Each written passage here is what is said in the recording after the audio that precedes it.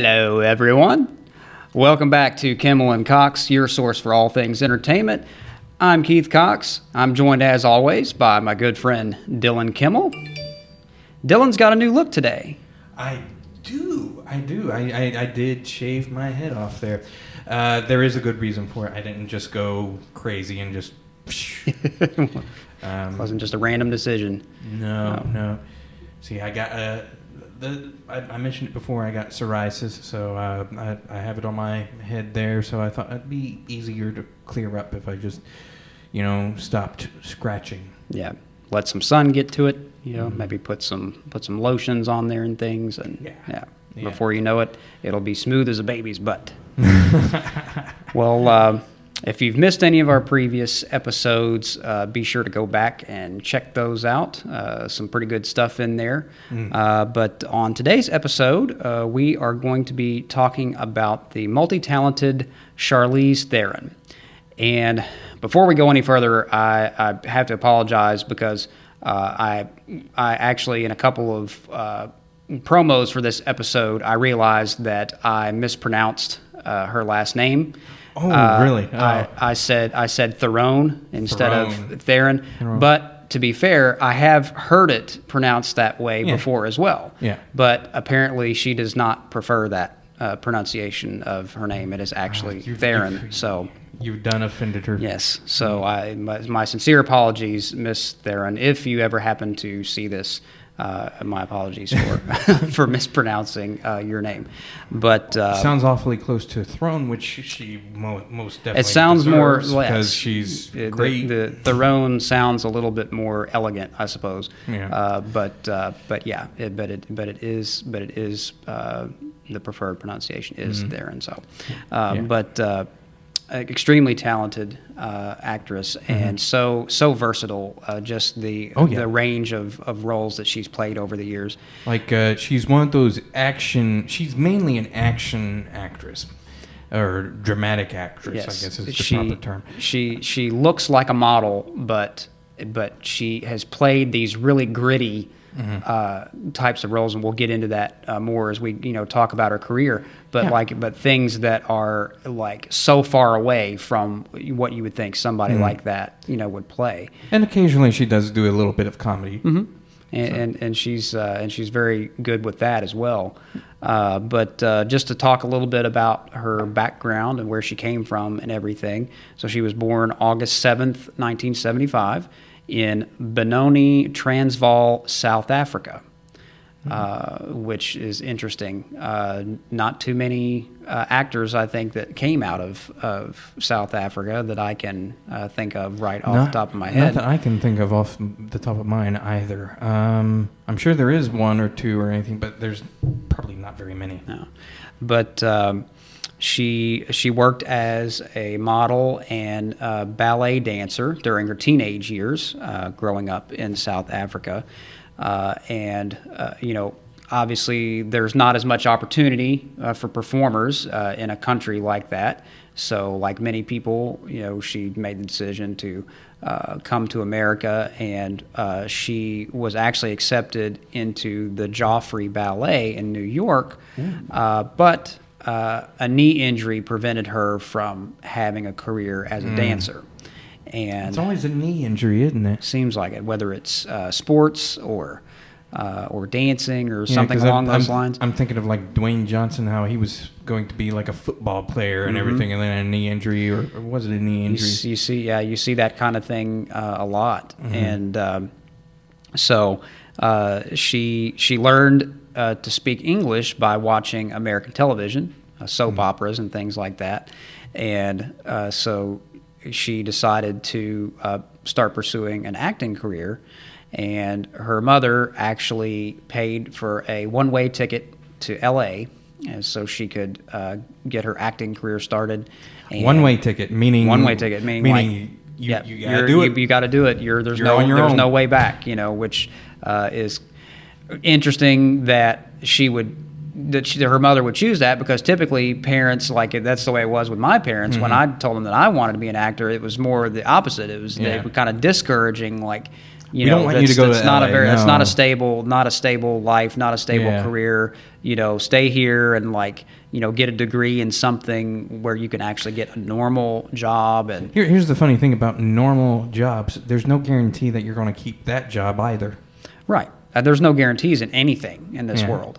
But I mean, I can see their point as well, that it is very, the industry is extremely unpredictable, and there's a lot of rejection, probably just as much rejection as there is I'd say the people getting that, a role. Yeah, the people that can take the rejection and still move forward are the ones that actually get going more so. Yeah. Than I think it motivates you more, because you're like... The ones that might take it a little too seriously and get hurt feelings and stuff and turn back, those people won't. Yeah, that's the thing. You have to have the determination, or you're just not going to make it. So this was 1994 when she moved to LA, and she was beating down the doors of all kinds of agents in Hollywood, and none of them wanted to have anything to do with her, and which happens a lot. It's like trying to get noticed because there's so much competition in a town like that.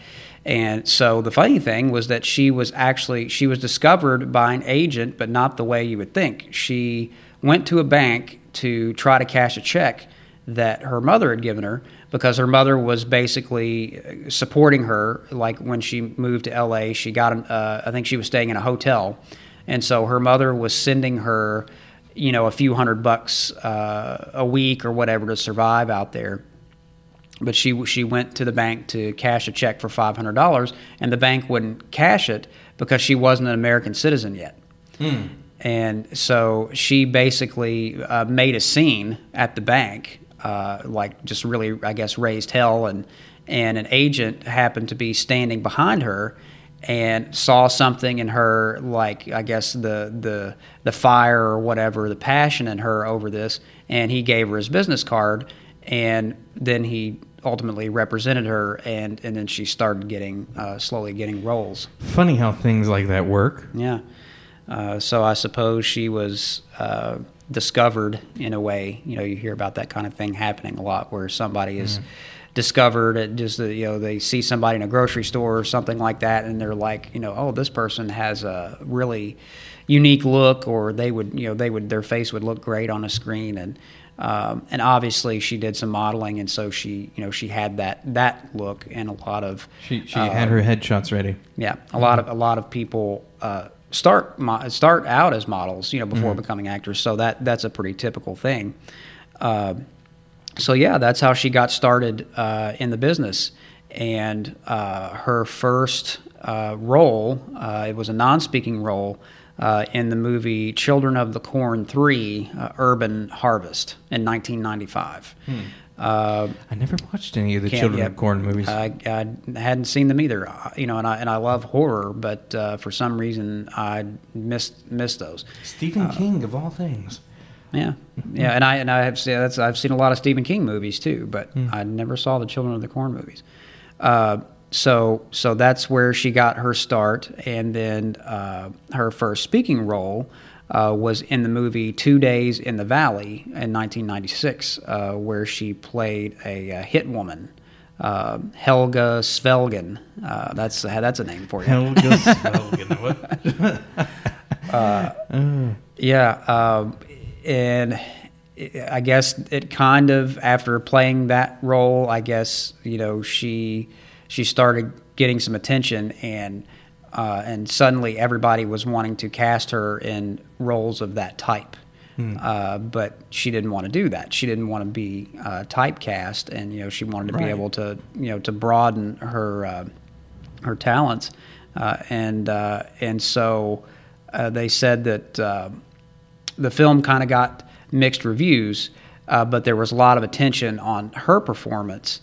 Particularly because of a fight scene that she had with Terry Hatcher in that movie, and but again, she didn't want to keep playing those same types of characters over and over again. Yeah. And then she actually, I didn't know this, but she had auditioned for the movie Showgirls, wasn't cast, but through that she met another talent agent, J.J. Harris, who would eventually become her agent for like the next 15 years, and she was really the one that got Charlize a lot of her breakthrough roles, and variety of genres and things like that. She had a little part in That Thing You Do. With Tom Hanks. Tom Hanks, 1996. and I think he directed that too, didn't he? Yeah, and which was a good movie. I enjoyed that movie. I have yet to see it. But it's good. It's on my watch list. Yeah, because I'm a big Tom Hanks fan. Tom Hanks is going to be one of my favorite actors. Yeah, and if I were to have been an actor, I'd like it to have a resume like Tom Hanks. I mean, my goodness. Gosh, like. I was just talking about that the other night. Like when you're Tom Hanks, it's like you're pretty much anything you do almost is going to be like Academy Award eligible. It's like when you're at that level, it's like, it's effortless for somebody like that. They're just good at everything they do. And apparently Charlize Theron is a big Tom Hanks fan too, because I guess one of the first movies that she saw as a child was Splash. And she fell in love with Tom Hanks after that, and she, for years, and she's acknowledged that too, that she had always had a big crush on Tom Hanks. And she loved him in that movie, and she felt like she could have, in watching Daryl Hannah's performance in that movie, she said that she thought she could do it better, which is funny. But later on, when she got to work on That Thing You Do, she actually had Tom Hanks autograph her script, and then years and years later, she ended up presenting him with an award, and he talked about how big of a fan he was of her and her career over the years. So that's kind of cool. It's like, how often do you get to not only meet one of your heroes, but to get work in a movie with them and meet them, and then later on to have that kind of admiration from, because then they're one of your peers. I mean, that would be... I wouldn't even know what to think. I'm sure you wouldn't know what to think if one of your heroes was like, I'm a big fan of yours. You're like, it's like, really? Because I've been a fan of yours, since I was like, it's like, since I was this big. Me. No way. Yeah, but I thought that was pretty cool. I guess her breakthrough role, the one that really brought her a lot of attention, was The Devil's Advocate in 1997. Which she co-starred alongside Al Pacino and Keanu Reeves in that, and she was basically playing the wife of this really successful lawyer, and so that garnered a lot of attention for her. I'm ashamed to say I've not seen that one either. Yeah, but that sounds like a really good movie. I've seen the bits and pieces of it and everything like that, and I'm like, the dialogue there sounds really delicious. yeah. I mean, and and Pacino is, always, it's just like, always. I mean, my goodness, he's one of the most watchable actors out there. And this is still early on in her career, and she's already working with greats, legendaries like that. And it just shows how much talent she has already. And oh yeah. And the I think the first movie that I can remember seeing her in was Mighty Joe Young in 1998. Yes. I only vaguely remember the movie because I think I only saw it once, but I do remember her. I do remember her performance in that and how. I mean, it's her and Bill Paxton. I mean, Bill Paxton was also a very phenomenal actor, no longer with us, unfortunately. Sadly, yeah. But yeah, I remember that Now, I remember it because I'm pretty sure I've seen it more times than just once. However, that was back in 1999. I was born in 1993, so you can do the math on how old I was. Yeah. But I do definitely remember her in that movie and how she stood out because she has has a very unique look to her. Like I said, she looks more like a model than an actor. Not that you can't have both of those because many times they go hand in hand. But yeah, I remember that, and then another big one for her the next year, 1999, was the Cider House Rules, where her character, it was kind of controversial because her character was trying to get an abortion, and this was like during World War II. Oh, yes. So those kinds of things were very taboo back then, and so that got a lot of attention for her as well, just playing a role like that. She was making a lot of magazine covers by this time. The late 90s. She was on the cover of Vanity Fair, and famously, she made the cover of Playboy in 1999, but they used and there was a big lawsuit that resulted from this because they used some nude photos that she had done back in '94, like during her modeling career, but they did not get her permission to use those images.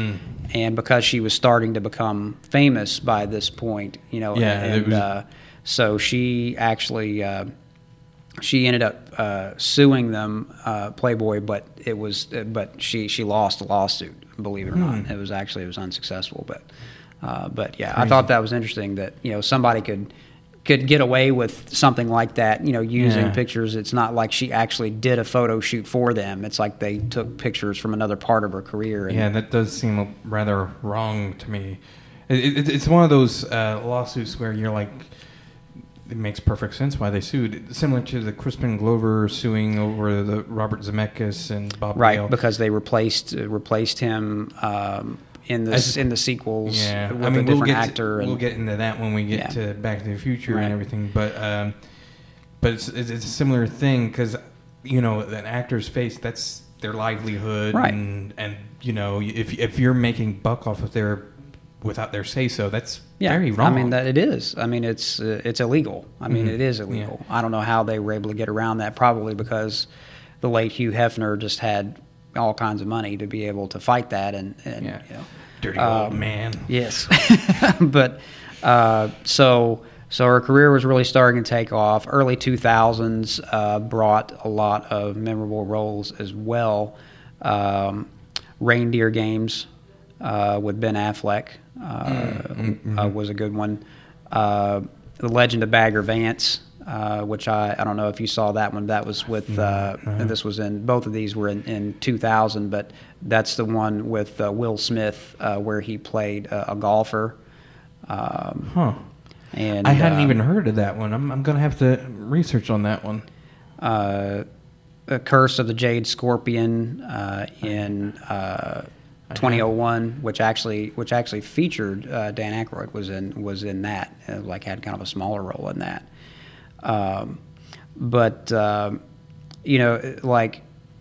She commented on that part of her career, the early part of her career where, she was making some good movies, but she was, making a lot of bad movies too. And she acknowledged that some of them were she just was not, proud of. But like many people, that's just kind of the way that, when you're just starting out, you really don't want to say no to anything. You're just kind of taking whatever comes your way because you want to get noticed. You want to get that recognition. And then The Italian Job. Oh, yes. Great movie. That was in Norton 2003. Mark Wahlberg. Was it Mark Wahlberg in that? Hold on. No, it was Mark Wahlberg. For a minute there, I had to think because I was getting it mixed up with The Bourne Supremacy. I was thinking of that with you were thinking of Matt Damon. Yeah. But no, the Italian Job was really great, which of course was a remake. The original movie from 1969 starred Michael Caine, but it's basically the same same plot and everything. But great action movie, and of course they had a lot of really great car chases in there too, which that's kind of my jam, as we know. So, but enjoyed her role in that, where she was basically she was like a safecracker, like a vault technician in that, if you will. And then probably the role that really put her on the map in terms of critical acclaim and just worldwide recognition for her performance was Monster. 2003 as well. Yes, made a big splash with that one. No pun intended with the Tom Hanks movie. Right. But I mean, really, to play a role like that where she played the famous serial killer Eileen Wuornos, who was a former prostitute who in Florida who had killed 6 men, and it was really a gruesome kind of thing, and now there's been so many actors who have taken on that challenge of playing a serial killer, and some have done it really well, and she was one of them, and actually it earned her an Academy Award for that role. Didn't it? Yeah. And it's very interesting because that's one of the roles where she really shown, you don't have to be pretty, because she purposefully made herself not attractive. Right, and she would go on to do that in future roles as well. She was really good at that, which is, we talked about her being a bit of a chameleon when it comes to acting, and that she can really transform her look. I mean, she put on 30 pounds for that role, and really, made herself look. She looked rough. It was not. Not she was almost unrecognizable. Yeah. But a lot of high praise for that movie and critical acclaim, and she won the Oscar for that, and which was a big deal because she was at the time that she was the first South African to win an Oscar, which was really cool. And then by 2006, she had become one of the highest paid actresses in Hollywood, and she was earning up to $10 million per film by then. So her career was well on its way. Some other, I guess, notable roles and things kind of from that time period. She actually in 2005 she had a little recurring role on the series Arrested Development, where she was playing Jason Bateman's girlfriend for a little while on that. She was she was mentally challenged, and which that's a really hilarious TV series, and certainly put Jason Bateman back on the map too. That was really the thing that took his brought his career back. And she also she did some voiceover work as well. Of course, you're a big gamer. Didn't know if you're familiar with the Eon Flux video game, but she provided a voice for that. And even showed up and she even played the lead character in the movie version. Yeah, and that was another one that she received a lot of. She received an award for that as well, for which, just receiving an award for voiceover work in a video game, that just shows you where we're at, now, and just the popularity of games and everything. Video games are so back in the early 2000s, comic book movies were not very good. Video game movies not very good. we've reached the point where comic book movies are phenomenal. You know, they've reached a high point where they must be good. Video game movies are starting to get that way. I don't know how you feel about the Sonic the Hedgehog movie or Detective Pikachu. I mean, they're a bit more children friendly, but yeah, but again, they're geared still more towards kids. good. But lately, video game movies have started to peak up. I don't think Aeon Flux was a very good movie, unfortunately, but it did not deter her career any. I don't think.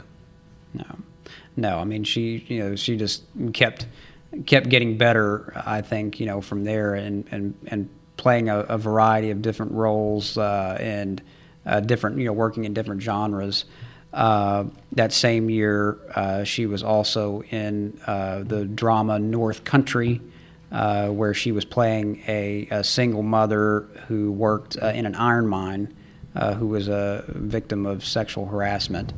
And so that was, I guess, one of those movies that were kind of like along the lines of movies like Norma Ray, with Sally Field, and Silkwood with Meryl Streep. Those stories of women who overcome these horrible circumstances and kind of rise above their situation. Yeah. And other things along the way. 2007, another movie that and we mentioned awards a lot because she actually, she's been nominated and has won so many awards like throughout her career, but she received a lot of critical acclaim. 2007 for the movie, it was like a police drama in the Valley of Ella. And she was getting into producing around this time as well because her agent that she had for many years had encouraged her to become a producer, to be more involved with like creative control and everything with the types of movies that she was doing. And she would end up acting with Will Smith again in Hancock. Which is also reuniting with Jason Bateman. Yes, and which I thought was a good movie, a little different kind of different take on the superhero genre and of course this was during the time when superhero movies were not as popular. Yeah, and so she hit and miss. So she was playing the ex-wife of Will Smith's character Hancock, which was an alcoholic, an alcoholic superhero. So it's like you don't really see that very often.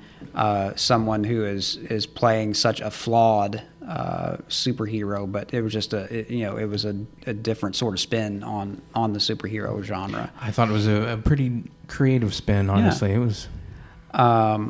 And she kind of took a little bit of a. Not necessarily, I guess, a hiatus, but there were definitely some fluctuations in her career for a little while there between like 2009 and 2016. She was kind of back and forth and even took a couple of years off from acting during that time. And she started doing commercials for Dior. For their J'adore fragrance. I used to be really good at French, but I've kind of lost some of that. Yeah, I've lost it too. J'adore. I don't know. I can't do it now. I've lost it too. I was actually really good at French. I took 2 years of French in high school, and I understand French far better than I do Spanish. Yeah, I used to be able to do the. What do you call it? Like the trills or whatever with your R's and stuff, and the way they kind of like the French have a very different way of like the way they pronounce their R's and everything. It's like j'adore. There's like a little bit of you can hear that like there's just a little bit of like I don't know, what do you call it? Not it's a little. Not like not like Arabic or something like that, but it's a little bit. Is phlegmy the right word for that? It's a little bit of like it's like a little bit of a little bit of there's a little bit of that in there. Not really harsh, but like you said, not Arabic or anything. Yeah, it's much more like subtle and kind of soft. But anyway, she did commercials for Dior for many years, and I think that. That probably got her as much attention as the movies and things that she was doing, because I can definitely remember those commercials from back then. Yeah. And then she, after kind of taking a little break there, she started getting more heavily into acting again, starting with the 2011 film. It was a sort of a black comedy called Young Adult. Which was directed by Jason Reitman. Jason Reitman. Yeah. Yes. So that that began a little kind of a working relationship with him. And it's interesting, Jason Reitman he has a very different taste in filmmaking than his father. Yeah. So he doesn't make he doesn't make necessarily movies that. He's not going for the really popular movies like the ones that he thinks everybody is going to mainstream. I guess it's not. It's not mainstream. He's more about story and more about character-driven stories as opposed to just making like big box office popcorn movies. Which, of course, we know he can do that. As well. Oh yeah. And she had some other, notable roles through the years, playing in 2012, playing the evil queen Ravenna in Snow White and the Seven Huntsmen, or no, Snow White and the Huntsman with Chris Hemsworth, and even returning for the sequel, I believe. And here's the interesting thing about that is that. Snow White and the Huntsman, and then the sequel was just the Huntsman, because they kicked what's her name off? Is it Stewart? Is it Chris?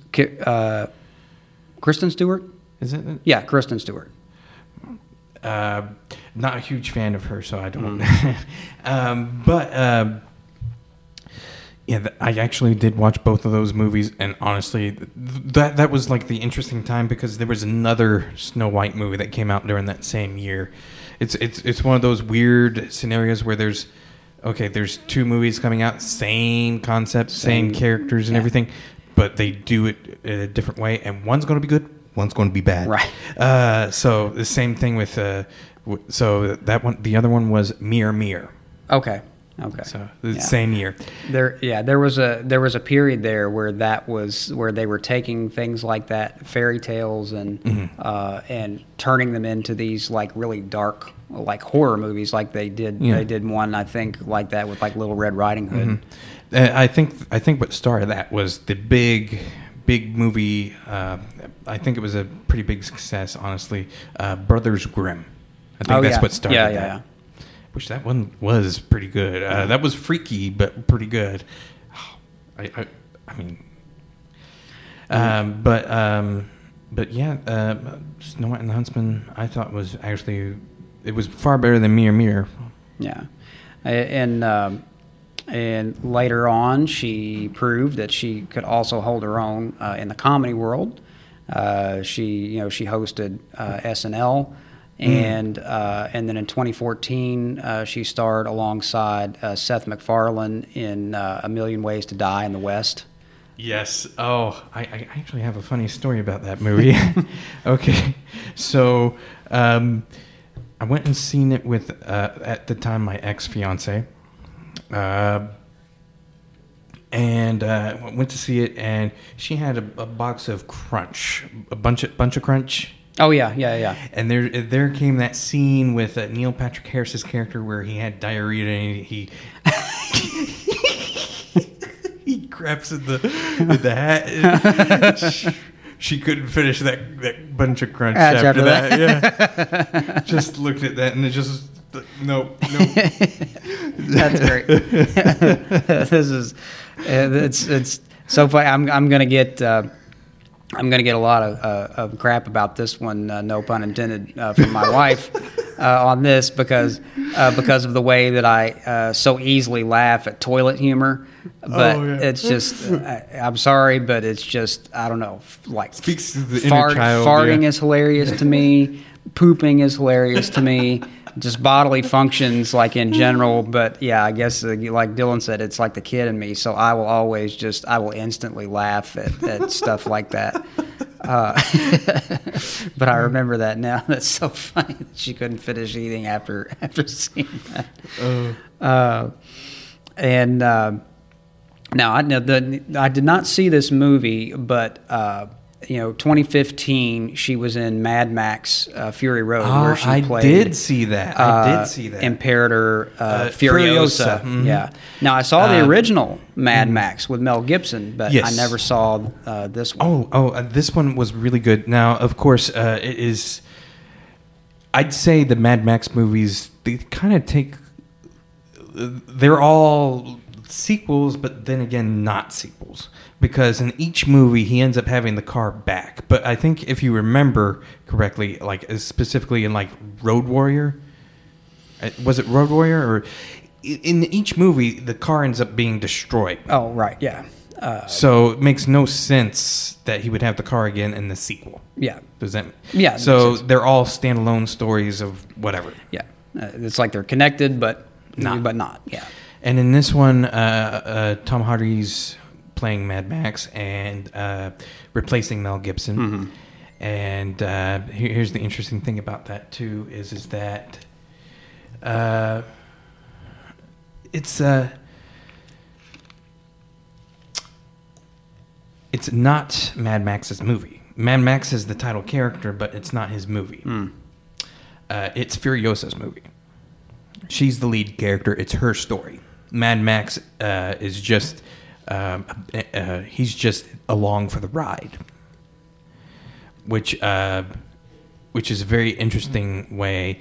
Like, okay, so and they're actually making a spin-off movie. Charlize Theron is not playing Furiosa in the spin-off, but I hope that they do get her again for the next one because honestly, Furiosa is like really amazing character, and she is awesome in that movie.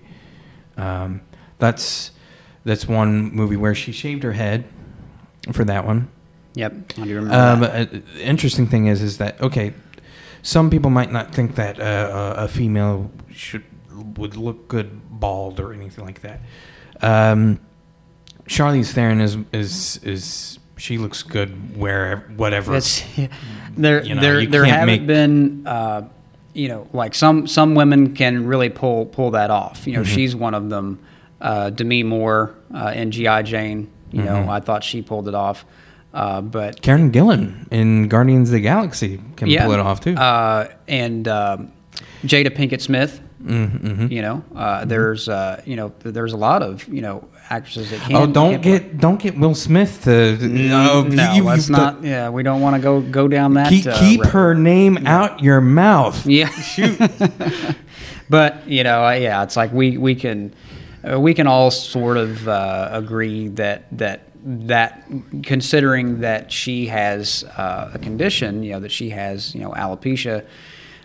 Probably was not the best time to make a joke like that on public television, but yeah, again, and this speaks to Charlize Theron's commitment to whatever role that she's playing, and where she will literally alter her physical appearance just to bring a different kind of life to that role, and I think that's why so many people have.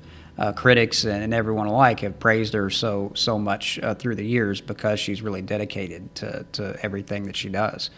The next year in 2016, we already mentioned that, but she reprised her role from Snow White and the Huntsman in the sequel, which was The Huntsman: Winter's War. Yes. That's the name of it. Yeah, that's right.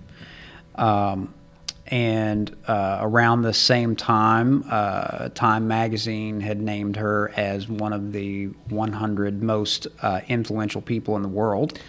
Definitely true. Which is definitely true. Because she's also an activist as well, and she's involved with a lot of different organizations. And going back to her South African roots, she actually got to meet Nelson Mandela.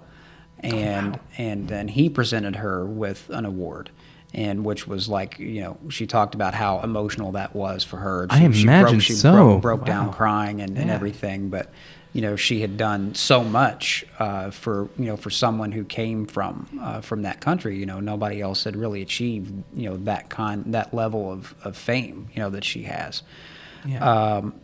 And then she's definitely in more recent years, she's definitely experienced a big, resurgence. Even though I don't think her career ever really, waned. But not really. No. But if you're into the Fast and the Furious franchise, which I am, I'm a huge car guy. Car chases. Crazy car chases. I love cars. I'm a huge car enthusiast. Mm-hmm. And now I will say that I particularly enjoy the earlier Fast and Furious movies better than some of these more recent ones. The more recent ones, they kind of went away from the racetrack, and they're now... Well, and they started becoming a little bit more over the top with the action in terms of again... Yeah. The first few were a little bit more grounded. Yeah. I love practical stunts and effects and things like that, and those earlier ones really concentrated on that. Now they're just like, what can we come up with that is like... we need to top that last action scene. Let's go into space. Yeah. And here's the thing about franchises. It's almost headed in that direction, really. Here's the thing about franchises, though. I don't know if you... But if you really pay attention to franchises, as a franchise lasts long enough, two things could happen.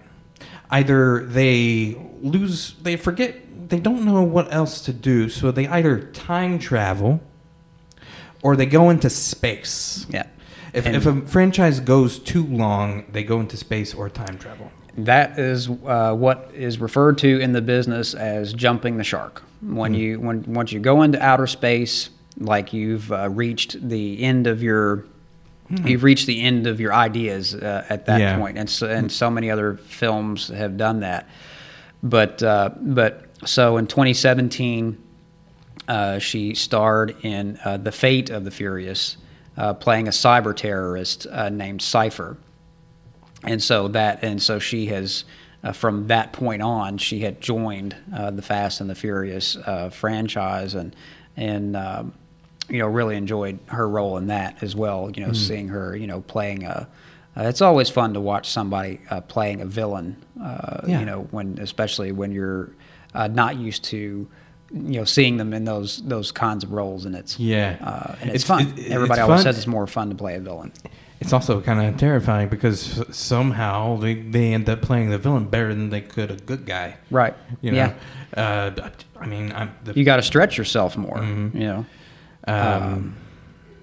And then she reunited with Jason Reitman again for the movie Tully, and playing a mother that really just it kind of gets into the whole thing of being a single mom and all of the troubles that come with that, and of course, my own wife, Cynthia, has had a lot of experience with that, prior to us, being married. She was a single mom for, many, many years, pretty much, raised, our daughters on her own. And so she received, again, a lot of critical acclaim for that. And then she did a romantic comedy in 2019 alongside Seth Rogen called Long Shot. And so now that's an interesting thing. Now this is I'm gonna try and segue this into this conversation here. So there was an interview where Jack Black was talking about how he did this little movie with I forget her name, but Kate Winslet. And he was talking about how she's going from Leo DiCaprio to Jack Black. It's one of those things where it's like interesting because I don't know how attractive women might find Seth Rogen, but the Seth Rogen and Charlize Theron playing like a couple is very interesting and everything like that. Because it is. But I mean, honestly, I'd say Charlize Theron is out of anyone's league, honestly. I mean, my goodness. But it works. Like I mean, it does. Once you see it, you're like, you know what? Maybe there is hope for me. Well, I mean, that's the thing is like I don't really, like types is overrated. Having types right. is overrated. And I've never really liked that term, like we saying that somebody is like out of someone's league. Now, now granted, I do, it's not that, it's not that I'm unrealistic about, things like that. And I do think that there probably is a degree of truth in that. But for the most part, I'm somebody who believes that like, love is love, and it comes in many different forms, and you can't be shallow. Yeah, you can't put a stamp on that and say, well, But I mean, yeah, I get it. Some people are like, you're attracted to what you're attracted to, and that's fine. But but when people say stuff like, oh, there's no way, they don't have a shot in hell with that person, I'm like, it's like you never know because I see all kinds of odd matches out there. So so that a movie like that definitely speaks to that that not only that there's somebody out there for everybody, but sometimes there's somebody the title of the movie, Long Shot. Yeah, it's a long shot. But yeah, any time that you see where they kind of turn that tradition on its head a little bit instead of just being a movie of nothing but pretty people, it's I think that's what makes it work because it's just it's more real world kind of stuff. And then I've heard a lot about this, but I haven't seen this one, but she did a film called Bombshell. Yes. Where she was playing Megyn Kelly, and the film was directed by Jay Roach, who, as you know, directed the Austin Powers movies. He's more known for directing comedy than anything else. But the whole film revolved around that the sexual harassment allegations that were made against the CEO of Fox News, Roger Ailes, by a bunch of his female co-workers or whatever, and everybody says it's really good. I need to check that one out, but because I always enjoy movies like that too that are based on real events, and so she actually was nominated for an Academy Award, actually several awards for that movie as well, and then that was also in 2019, and just like she's already been used to getting all of this recognition, and so by 2020, Forbes magazine had named her the 9th highest paid actress in the world. So it's like her career just keeps getting bigger and bigger. It's like and it's rare when you come across an actor or actress who doesn't seem to have a ceiling. Like some actors kind of have a cap. They reach a point. They reach a peak. In their career. Yeah. And then you have others that just seem to, even as they get older, they just keep getting better and better and better. Like Clint Eastwood. I mean, it's like, oh, he's not slowing down either. He's nearing 100. And yeah, crazy. And then in 2020, she reprised her role of Cypher in F9, which was the 9th movie in the Fast and Furious franchise. As the number would suggest. Yeah. And that was another one of those movies that got delayed due to the pandemic. And then, as we were talking about earlier, she is now part of the Marvel Cinematic Universe, thanks to her role in Doctor Strange and the Multiverse of Madness. Yeah, it's a little cameo at the end there. Yeah. Becomes the new love interest to Doctor Strange, which is I thought it was a very well-made movie. I liked it a lot. It's everything I wanted Doctor Strange to be, the first one. So yeah. But it was funny because her role was so quick in that I had forgotten that she was in it. I was like, oh yeah, that's right. Yeah, I guess it was much more memorable for me because of where I was and am at in my life right now. You can relate to it. Yeah, relationship-wise and, personal-wise and everything like that. Won't get into any details, but I can relate to how Doctor Strange felt at that time because, one, he was with a person that he loved and admired and wanted to be with, but career-wise, the way his life is, it's not going to happen. Yeah. And then he says to her, I love you in every universe, and then let's go.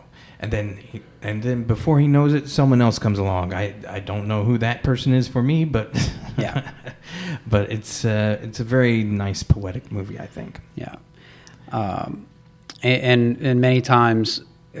Comic book movies have a way of doing that. I think that's why we enjoy them so much because they do.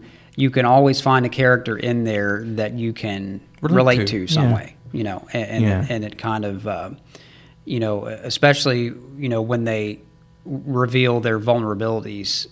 That because even heroes have vulnerabilities. They have their own demons sometimes that they wrestle with, and a little bit of darkness and. And here's the interesting thing about Marvel movies. Here's the interesting thing about comic book movies in general. DC movies, they're kind of. Here's what I told. Me and my friend agreed on this here. Marvel movies are movies about humans becoming gods. Right. Yeah. And how would that be? Well, obviously they're very flawed and still going to be very flawed. DC movies are the reverse. Heroes, gods becoming humans. If you think about it, all those characters were born with their powers, basically, or destined to already have those powers. True, yeah, a lot of them. Yeah, when you think about it, because the only one that Superman, Wonder Woman. Even the Flash, which he was kind of predestined already to have superpowers because there's this force coming. This. It wasn't lightning in a bottle or whatever like that. It was something coming to him and being like,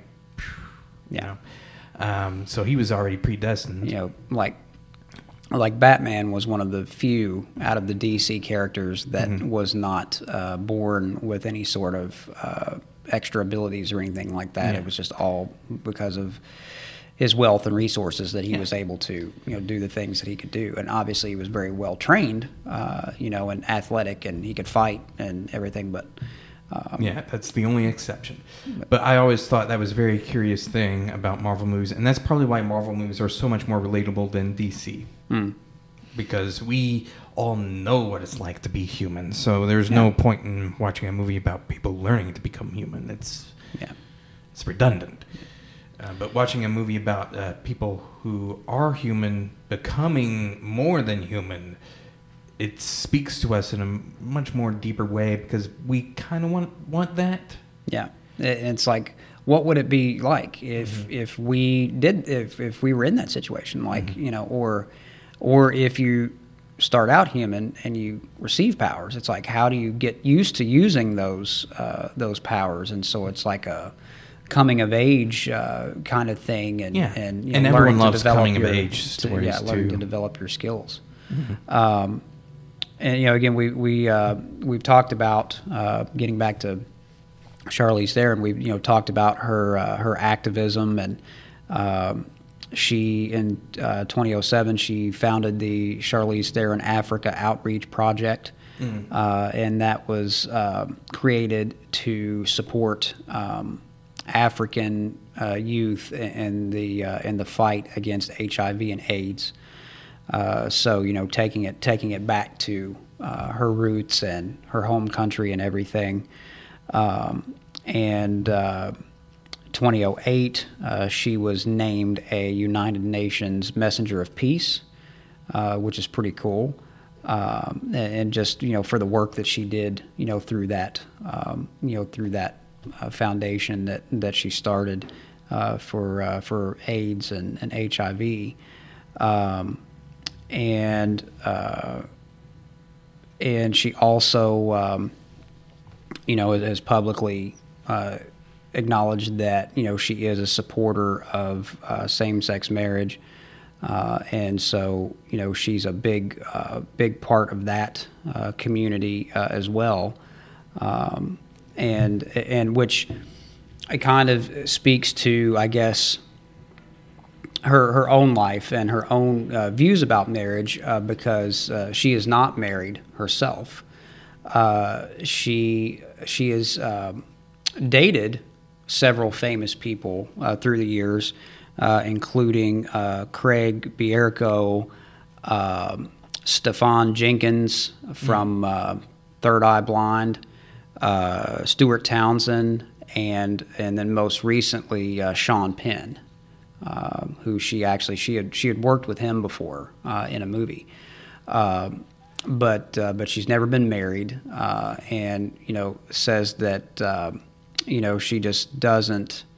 She had said in an interview that the reason she doesn't want to get married is because she feels like the institution of marriage has kind of become very one-sided, and so that's why she is supportive. She's supportive of people who want to to step outside the boundaries of what would is traditionally considered in marriage. And but she has two adopted children, Jackson and August. So again, very very well-rounded, very versatile performer, as well as obviously she's very philanthropic as well, and and very active in a lot of different things. She has a lot of passions, and it's always great to see someone pursuing that, and using her influence and her fame to for a good cause, to be able to and I think that's what we all would like to be able to do. I know I've said that before about myself, that like it's not just about it's not necessarily wanting to be famous or whatever, but it's using it. It's like, if you get to that point where you're in the limelight, then obviously you have a tremendous opportunity there. A tremendous opportunity and responsibility. Yes, to reach people in a way that that you wouldn't be able to otherwise. Most people don't have a platform to do that on, and so I'd like to think that if I ever achieved that kind of popularity or fame or whatever, that I would want to use that for good, and to be able to hopefully make an impact on people, not just through performances, the way that so many of my, heroes over the years have done, but on a personal level too, and would you believe that fame amplifies what the person is at heart?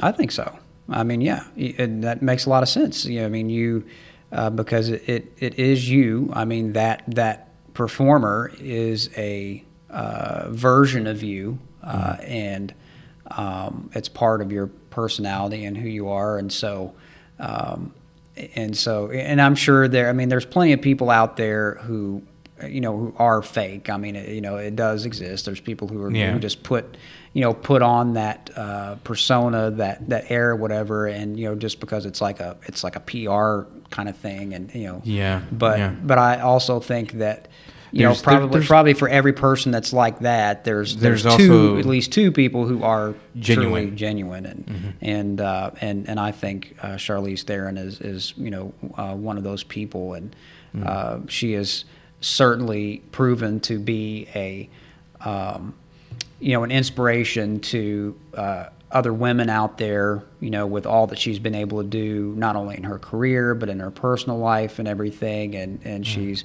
very admired and well respected, and so I think it's great that someone like her is out there to be a positive influence on women growing up. And there's another movie. I don't think if you talked about Atomic Blonde. Oh, I didn't. Yeah, I didn't. I did skip over that, didn't I? Yeah. So that was earlier. That was probably after Mad Max Fury Road, but it was somewhere in between that and Bombshell, I believe. Right. But yeah, that's another great movie.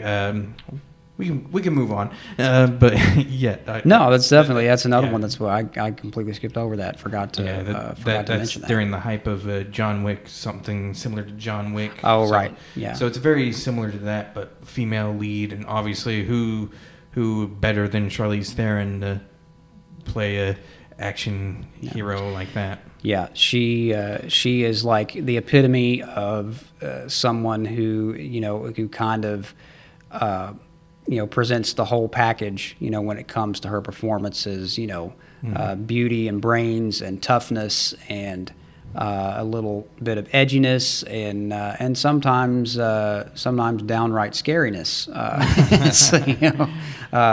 because she can definitely play those twisted and disturbed characters as well. So, and I think that's what everybody who is an actor strives for, is you don't want to be put in a box, and you don't want to be labeled or typecast in a certain way. And so if you can do that, if you can play a variety of roles convincingly, then it just makes you so much more valuable in Hollywood. And I think she's got a very, very long career still ahead of her. Yes, definitely. But we're just about out of time here. But as always, before we go, we just want to remind everybody to be sure and subscribe, like, and share to our YouTube channel.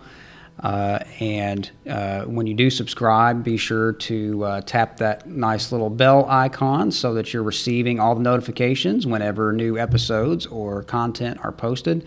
And we are doing some extra stuff now. We've started posting some shorts and some clips as well. So, if you, and those have proven to be pretty popular. You guys seem to really be liking those, so we're definitely going to do a lot more of that. And we're also going forward, starting with this episode, we're going to start kind of breaking the episode up into segments, which, a lot of other channels do. It just makes it easier. So, maybe if you don't have time to watch the entire episode, it will kind of be divided up into chapters so that you can just access whatever section or whatever topic that you're really interested in hearing about. So we think that's going to be really helpful for everybody. Be sure to follow us on our socials as well. We are on all of the major social media platforms, and we will have those links available for you on the bottom of your screen, as well as in the down below in the video's description and in the closing credits of every episode. So there is no way whatsoever that you can miss those. We're going to beat you over the head with that because we need all the subscribers and followers we can get. So be sure to check those pages out. And there's plenty of other places where you can catch the podcast. We'll have those links again for you in the video description. But just to name a few, we're also on Spotify and iHeartRadio and Amazon Music. So there's plenty of places where you can catch us, whether you want to watch the podcast or listen to it. And we really, more than anything, we just want to hear from you guys. We want you to get in on the conversation. So there's a lot of ways you can do that. You can comment on the episodes on YouTube. You can go to our socials and leave comments for us there, or you can reach us by emailing us on our official podcast email, kimmelandcox@gmail.com. And one last thing, just want to direct everybody to our Patreon page again, and that's another really unique way where you can support us. And just by contributing, it's great, to have the likes and the comments and the follows and all that. But doing something like this, if we really want to do it on a bigger scale, it takes funding to do that. Sadly, we're doing this out of our own pockets, and so if you were to contribute, it's you would, like Dylan has mentioned before, in essence you would be like a producer, and we would give you credit for that. Yeah, at the moment we're working on a shoestring budget. Yes, or no budget at all. Pretty much, yeah. It's Dylan has most of the equipment, pretty much, all the equipment that we use has been supplied by Dylan, things that he already had or has purchased to be able to do the podcast.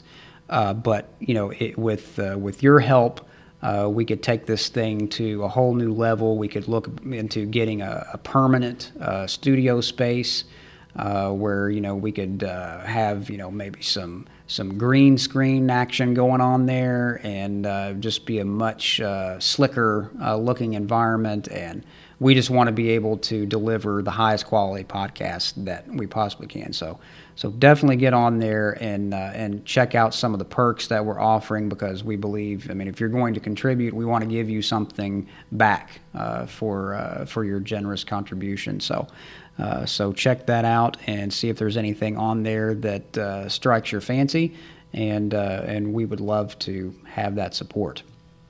Next week is going to be a lot of fun. We are going to be digging into a franchise that has been certainly was a huge part of my childhood, and I'm sure it was for Dylan as well. But we are going to be talking about Teenage Mutant Ninja Turtles, the first movie in that franchise from 1990. And I can't wait for that. It's one that I've really been looking forward to. So I think you guys are going to enjoy it as well. But anyway, we hope you'll join us here next week. And until then, be good to yourselves, and we'll see you next time.